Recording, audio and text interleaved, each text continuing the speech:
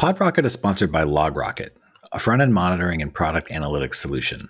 Which is to say, it's not really sponsored by anyone. It's sponsored by us, LogRocket, and we're giving it away for free. The podcast is free. The product is not free. There's a free trial. We could split hairs about whether or not that's free to you. But anyway, that's it. There are no more ads. If you're interested and you want us to know that you came from the podcast, please go to logrocket.com/podrocket. If you don't care, logrocket.com works just fine. Thanks. Today, Ben and Kate talk with Paul Copplestone, CEO and co-founder of Supabase, the open source Firebase alternative. They discuss how Supabase works, what's in store for 2021, why open source matters, and the role Hacker News played in Supabase's launch.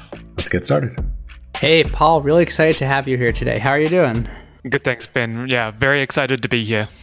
Yeah, I've used Firebase over the years quite a bit for side projects and stuff, so really excited to learn about Supabase, which on your website says an open source Firebase alternative. So maybe my first question is, what is Supabase and how does it compare to Firebase? So we are an open source Firebase alternative, as you said on the website. And basically, we're building the features of Firebase, but we're using open source tools. And we try to use existing open source tools wherever possible. For those who possibly don't know what Firebase is basically a suite of tools that help you build very quickly. So it's a database, a real-time database. It's storage, it's auth, it has cloud functions, it has analytics. So it's not a single thing, but an amalgamation of tools that make it very easy to build. And so you just focus on your product.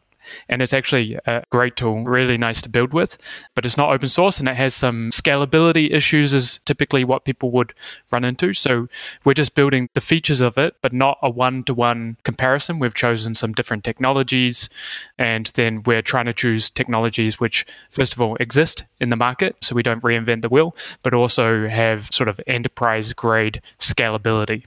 Cool. And I definitely want to circle back on that topic of scalability. But to start, I'd be curious to talk through those aspects of the stack you mentioned and the kind of tools that are part of Firebase, starting with the real-time database. As I recall, Firebase it's kind of like a NoSQL database, right? It's like you kind of give it JSON. And so it's kind of a NoSQL type database. Yep. What kind of database is included as part of Supabase, or what open source database have you built into it? So we actually build on top of a Postgres database. And I think, as you correctly pointed out right at the start, Firebase being a real-time database and Postgres is not. So this was actually the first thing we built and open sourced ourselves, and probably the only tool that we'll really build from scratch is a real-time engine on top of Postgres. And then basically we listened to the replication log of Postgres and we blasted it out over WebSockets using an Alexa server. So yeah, this is the part of our scalability which is kind of solved for us. Postgres is an amazing database. It's basically an application server as well with different extensions. And so that's the first departure from being a one-to-one mapping with Firebase is, as you correctly point out, the Firebase database is a NoSQL one, and we bring a relational database to the mix. Aside from scalability, are there any other reasons you decided to go with SQL instead of NoSQL? So scalability actually means a few different things. It can mean just technology, throughput, reads, how fast you can do it, how much data you can throw at it. But it can also mean, for some people that we talked to at the start, it was meaning, well, how do they build their relationships in a database? Now their schema is kind of living in their code. How does it work? So in this regard, having a very strict schema can actually be quite scalable for your programming practices. The tricky thing is that it's a bit harder from the start. So this is really what we're bringing. We're bringing an experience that makes it incredibly easy to use a relational database, just like Firebase makes it incredibly easy to get started. We basically pop up a dashboard. The experience is you come in, you sign up, 1 minute later, you've got a full Postgres database. You can build your database using sort of like an Airtable-like builder if you want, or we've got a SQL editor directly inside the dashboard, and you start building it from scratch. So later on, when you've got your schema, you're quite set. It's set to scale even indefinitely. Got it. And what does the API look like for those real-time aspects? As a programmer, do you subscribe to certain tables or updates on certain records, or kind of tell me a bit about how you use those real-time features? basically now we're 6 different tools. We have the Postgres database. We've got another tool called PostgREST, which builds automatic APIs on top of it, and we employ one of the maintainers of that. We have GoTrue, Netlify's GoTrue server for auth. We have our real-time server, and we have like a Meta API for managing it, and then an API gateway, basically. Anytime you're doing data fetching, CRUD type operations, go through the PostgREST API, and that actually utilizes Postgres' row-level security. So if you're, say, a Jamstack developer, you want to deploy to Netlify or Vercel or something, and then you didn't want to put any middleware in between, it's fine. You can just write your rules directly into the Postgres database. Then anytime you are subscribing, you can subscribe on a database, you can subscribe on a table level or a column level. You specify an equality filter on your column, and then you'll receive data as those changes happen on that column. That makes sense on the database side. How about storage? So that's another aspect. Firebase makes it super easy to store assets or kind of do blob storage. Is it a similar API in Supabase for doing storage? We still quite early. We've been building for less than a year, and we're just building out our storage now. So we're trying to find the right open source tool for this, one that we can support, and we'll build the API around it. So Firebase is kind of, we think of it as 4 core products: the database, the auth, the storage, and the functions. And we're still yet to deliver on the storage and the functions. Storage is coming in Q1 this year, and then functions targeted for Q2. Correct me if I'm wrong, but Firebase is kind of now just a wrapper around Google Cloud Object Storage, right? Yeah, so it's quite confusing. They have 2 different databases. They've got Firebase Real-Time, and they have Firebase Firestore. And I believe that Real-Time originally started as a MongoDB, and possibly still is. Their new Firestore is, a wrapper around one of their database products, but I couldn't tell you which one, actually. Yep, it's a bit confusing, I know. So for folks who maybe aren't familiar, Firebase was acquired by Google a number of years ago, and now it's somewhat integrated into Google Cloud, I guess, but still it kind of has its own dashboard. It's a little confusing how what's Firebase, what's Google Cloud, what is the same, but it's still a great product. And you mentioned auth. You said that, I missed the name of the tool, but you leverage a tool from Netlify there. GoTrue, yes. Could you tell us a bit more about that? Yeah, so we actually sort of had an accidental launch in April last year. What happened was we got into YC, and someone sort of found us before we got into Y Combinator and put us on Hacker News. At that stage, we were very early on, 3 months into building, something like that. And we had only really delivered the database and the real-time engine. And everyone inside at that launch was asking for auth. So we spent all of our time during Y Combinator building out this auth solution. So we looked at several different open source tools. We looked at another really good one, Ori Cloud, worth checking out. It's a very cool one. We checked out Keycloak as well, but we settled on Netlify's GoTrue server for authentication. And this is the part that lets people in. It's sort of a SAML-based JWT server. It lets the people in, and then we can use the JWT inside the database to parse it and build rules around policies around row-level access, who's allowed to access what. And if I recall correctly, and this is where we're really stretching my memory, when I used Firebase a number of years ago and built out auth rules, they kind of had like a DSL for building auth rules that was a little confusing and a bit difficult when you have a complex database schema. How do you build your auth rules in Supabase? Once again, we rely on the database. One of the key things about Supabase is that wherever possible, we don't stray away from the tool itself. So Postgres is the tool. We're just trying to make Postgres as simple as possible. We're not building any sort of strange proprietary stuff on top. We're just trying to make sure that if you wanted, you could either dump your database and bring it into Supabase, or if you wanted, you could dump your database and take it out of Supabase to any other Postgres provider. So this portability is really key to us. And in that regard, your rules engine is just Postgres row-level security. So you write them as SQL statements, and you can write basically any SQL statement you want. And we expose JWTs, the roles of the users, to make it a bit easier. But otherwise, there's nothing fancy. You can just write it however you want. And a lot of the tooling that we're yet to build is centered around making that incredibly easy for anyone who's never done SQL before.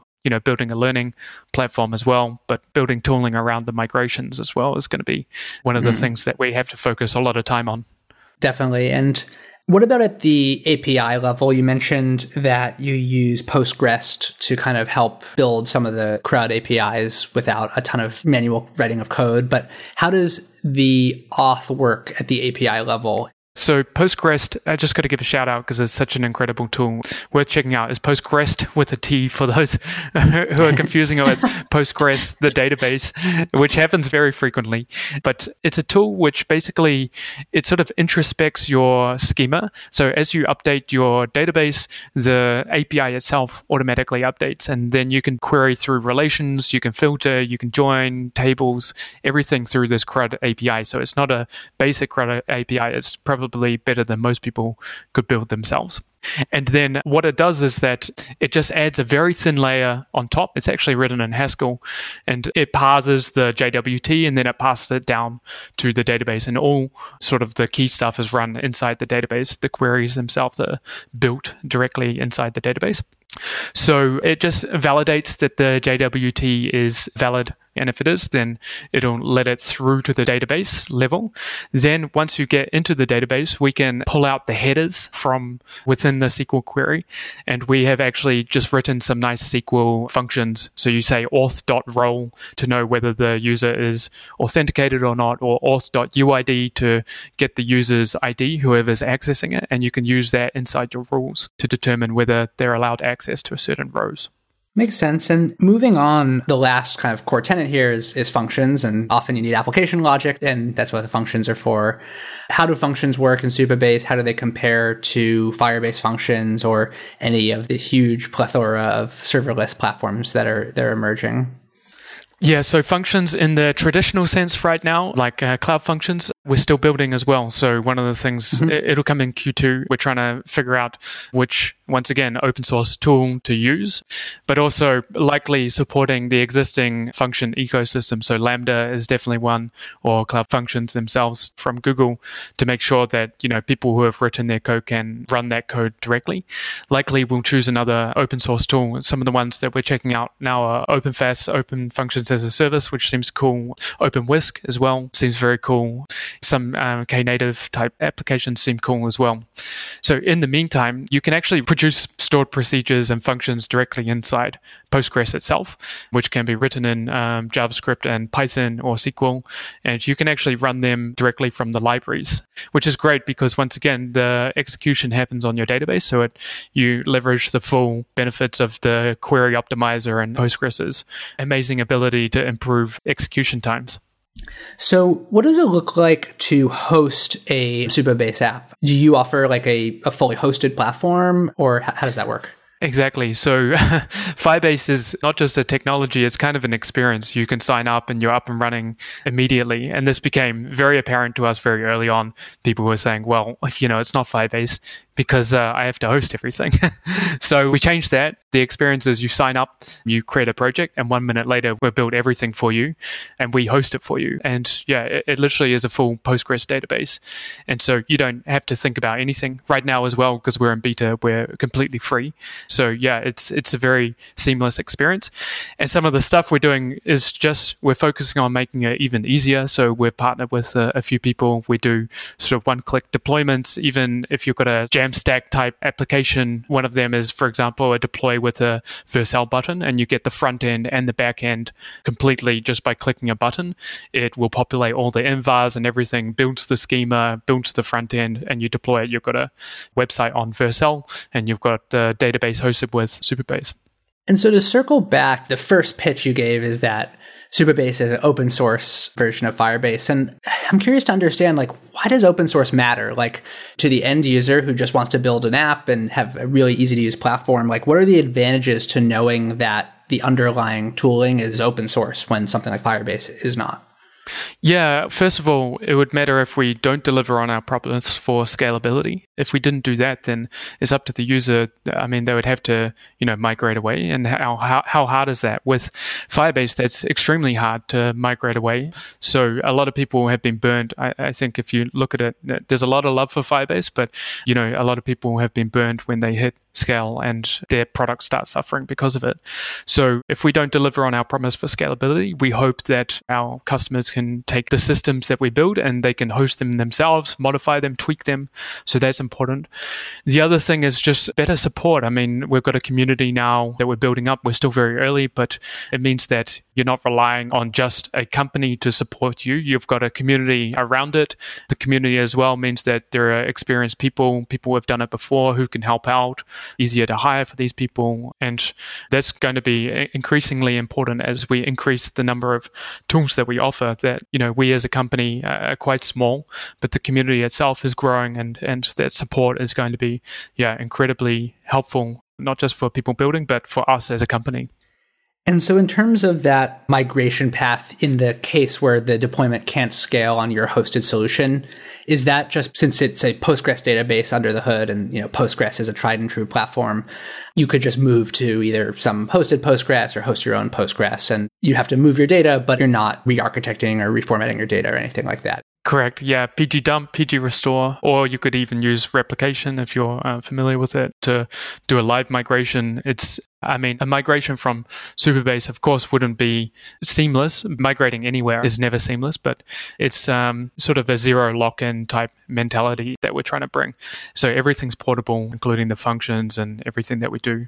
And so Supabase, correct me if I'm wrong, you've built a startup around the open source project. What has that been like? Like you mentioned, you were in Y Combinator. What was that experience like? How has it been building a business around this open source project? It's tough. It's a lot of work for starters. Just building, first of all, an ambitious project like a Firebase alternative is not like building a product and open sourcing it. It's kind of trying to, support many different things and many different user preferences. Some people want different things at different times. So that's the tricky thing. We've been incredibly fortunate that the tools that we support, the communities are also very open to the support and are helping us, and like how we're trying to help their community essentially get started with their tools. So that's been good. Mostly our team is just focused on shipping, and then we shout once a month. Our strategy is basically build for a month. At the end of the month, we just kind of shout about what we've built and then get back to building again. We just know that we've got a lot to build. So we haven't been overly focused on trying to do sales or marketing or anything like that. We really are just in build mode. That's because, we're still early on. We're less than a year of building our platform. So we've got a long way to go. I'm curious, there was this bit of news recently where Elastic came out and changed their license. For those maybe not familiar, Elastic is Elasticsearch. It's a kind of a database that was previously under a permissive open source license and rolled back a bit and put some restrictions on the license just to avoid having Amazon and Google offer a hosted product and not contribute downstream updates. So how do you see kind of those developments? And I feel like everyone building open source infrastructure is a bit worried about Amazon and Google and Microsoft being able to just take something open source and host it and hurt everyone's margins. So how do you see long-term that affecting your strategy? Yeah, well, this is probably one of the most difficult things about open source. I'm an avid Hacker News reader. Even if you look through the comments on each side of each of the blog posts, you've got all sorts of varied opinions, right? Well, Amazon aren't doing anything wrong. It's open source. That's the way it should go. And then you've got the other side. Well, Amazon should definitely be contributing more. They're making so much money off it. So there's no sort of right way of doing open source in the eyes that will be, beneficial for the whole world. So largely what we're focused on is just delivering an amazing experience. First and foremost, we need to make sure that it's useful to people. And if it's not, it doesn't matter. Then the open source aspect of it, I'm sure that at some stage we'll have either problems with the cloud or problems with the purists. There's bound to be problems on either side. But at the end of the day, as long as we're delivering a valuable tool for people, that's what really matters, right? So at the moment, I feel like we're doing that. And definitely, I feel like we could be more pure in our open source approach. And we'll have to figure out a way to be pure like that, but also protect ourselves from getting consumed by one of these big players. But largely, I think it's okay because Supabase is, as well, like I said about Firebase, it's an experience. You come in, you get something very seamless. that experience is not being delivered by any cloud, I don't feel, not in the way that we are delivering it. So for them to take our technology is fine because the technology belongs to everyone anyhow, but to take the experience will be very difficult. They would have to re-engineer a lot of what they've already done.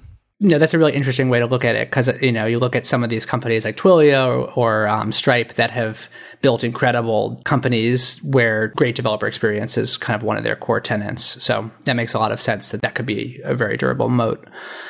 Do you have any thoughts in the future around considering like an open core model where you start to add closed source or features that you pay for on top of the core open source for any kind of the ancillary parts of the application stack? Yeah, the only thing that actually is closed this way, I say we could be more pure. The only thing that's closed right now is our dashboard, where you can sort of see everything, largely because we would have to engineer out all the security stuff, split it out. People's databases are extremely sensitive. We want to make sure that we're complying to all the laws and everything that needs to happen. So at the moment, that part is closed. I'm more concerned with, can we open up more rather than close it out? I don't think there'll be any core closed off, especially because, we're building on existing tools and those tools are all open themselves. They're either MIT, Apache 2 or Postgres licensed.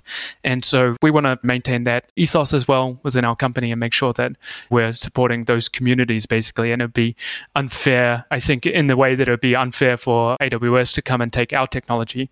It'd be unfair for us to take their technology and somehow build a walled garden around it. So we talked about Hacker News a little bit. That was really where I first saw Supabase, was on Hacker News. Having that publicity early and then also getting like a lot of love on Twitter. What is it like to build a community so early with your product?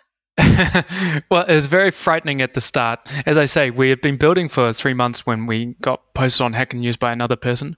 And quite honestly, we went from 80 developers that signed up and were kind of kicking their tires to, I think, over 1,000 signups. And these are literally, we spin up databases for these people. So it's not just frightening in terms of, we're still finding our feet, but frightening in terms of the bill that we're footing for a lot of people. Yeah. So that was quite surprising. And actually, in that process, we had credits with a cloud provider and they ran out rapidly. We hit all sorts of cloud limits, domain limits, all sorts of things were on fire. And we ended up having to migrate 800 databases in a week. But otherwise, the community have been amazing. It's been one of these things where we've got people jumping in, building the client libraries for us, giving feedback for us, very lenient because we only actually moved out of alpha into beta about a month ago. So we're still getting amazing feedback and a lot of patience and a lot of excitement, obviously, around the platform itself. So yeah, Twitter as well, as you point out, has been a really surprising channel. I didn't expect it. We were largely focused on just posting what we had built onto Hacker News and Reddit. But Twitter's kind of seems to be where a lot of the Jamstack crowd especially are finding us and coming in, kicking the tires, checking us out. So yeah, all of these are quite new to me, especially as an engineer. I'm more focused on building each month. But yeah, it's very cool. I've got to say the community's been amazing. Yeah, no, that's awesome. The power of Hacker News is just incredible. It's crazy. Yeah, LogRocket launched on Hacker News too, and that was the majority of our earliest customers were from the initial Hacker News launch. So it's a pretty incredible community. Yeah, and the right sort of crowd as well, because I mean, like I said, when we first launched, we didn't have auth, and then people were holding us to the right standard. It wasn't that we could just ship some auth solution. They wanted a good auth solution, so we made sure that it worked with Postgres row-level security, and then when we came back and we did a launch for our auth, the credibility was there. People remembered, I was asking for row-level security, and you delivered it. Thank you very much. So, it's a nice crowd. They're not just there to troll you or anything. They're there for good technical solutions.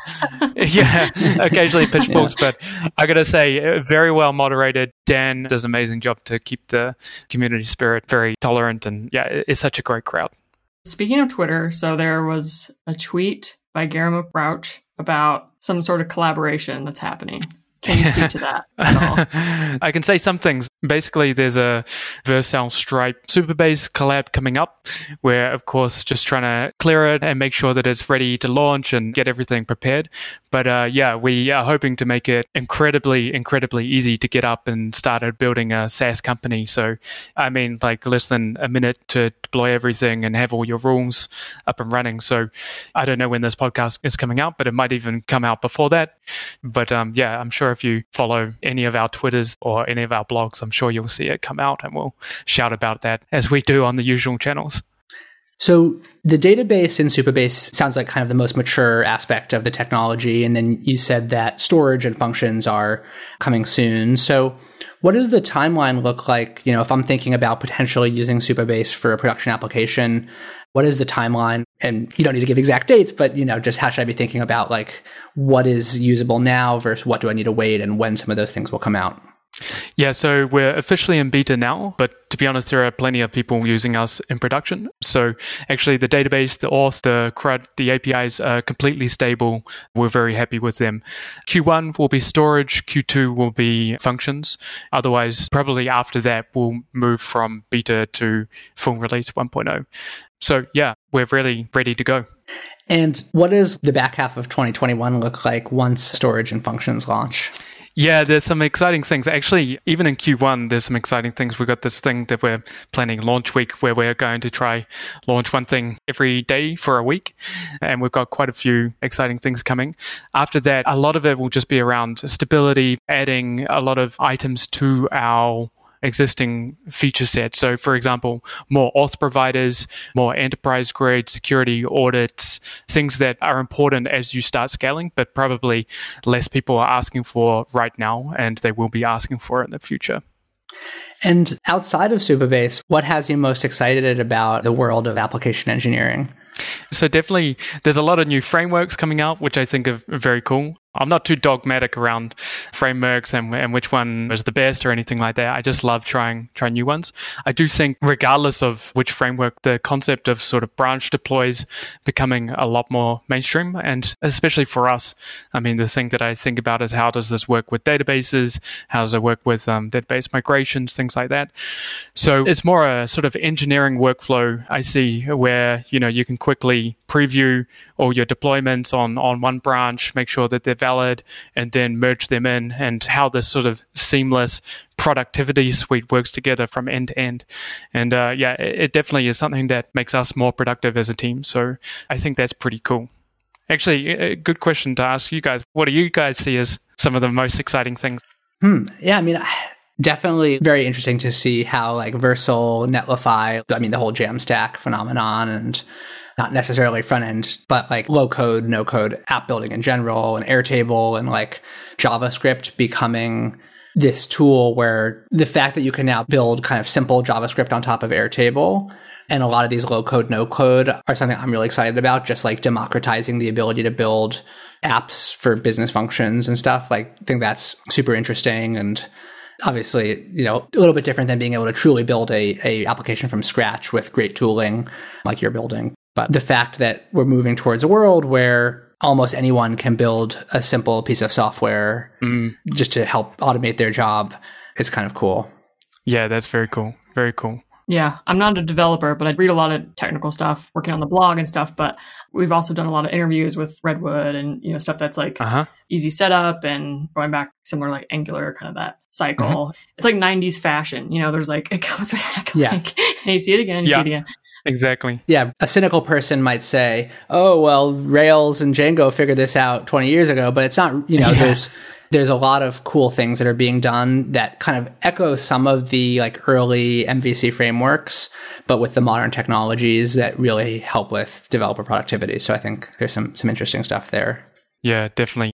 Especially this productivity one is just seems to be accelerating. I mean, as you say, with the low code, no code, it just means that people are more focused. Well, engineers are more focused on the hard tasks rather than the basic things. So if you look back 10 years ago, 15 years ago, maybe developers were very focused on building HTML website, and then Wix came along and sort of obliterated that. You don't need to worry about that. You start building applications, and now applications will probably be built by sort of low-code, no-code people, and the engineers can focus on maybe even the harder nitty-gritty stuff. I mean, whether it's getting into machine learning or very low-code over the next 10 years, this is probably where people are going to focus. So it's just freeing up time, which is awesome. For sure. Yeah, in 10 years, it'll just be like AGI writing all the applications. And Yeah. Humans doing nothing. Who knows? Well, even some of the stuff, like, for example, because we've got the schema and SQL is quite hard, checking out OpenAPI, whether we could just throw it your whole database schema and then it could help you just ask a question like Google. You would say, what are all the top users in my system? And then it will generate the SQL directly. So these are the things that probably can free up engineers' time so they don't have to think, here's a query for finding your top users in your database and handing it off to your people. So, it's quite possible. I think it's not here yet. It's still probably quite a few years down the track, but definitely heading in that direction. Thank you. This is great. I really enjoyed learning about Supabase. I'm going to be very excited to check out the Vercel Stripe Supabase collab. I mean, it sounds very interesting. So we'll look forward to seeing that, and best of luck as you continue to build the company. Thank you guys for the time, and thanks for having me on the podcast. Hey, it's Brian again. So it turns out that running a podcast is maybe harder than we thought. And so I kind of want to hear from you. I'm genuinely interested in your feedback. We have to think about new topics, new guests. We have to find them. And don't get me wrong, we can do it, but it's a lot easier if everyone else who's listening helps. So if you'd like to suggest a topic or volunteer to be on PodRocket, we'd like to hear from you. So you can do that by going to podrocket.logrocket.com/contact-us. The hyphen is next to the delete key, if you're curious. If all of that is too long, you can just email me directly, brian@logrocket.com. That'd be great. Also, if you're feeling magnanimous, be sure to like and subscribe to PodRocket. Thank you.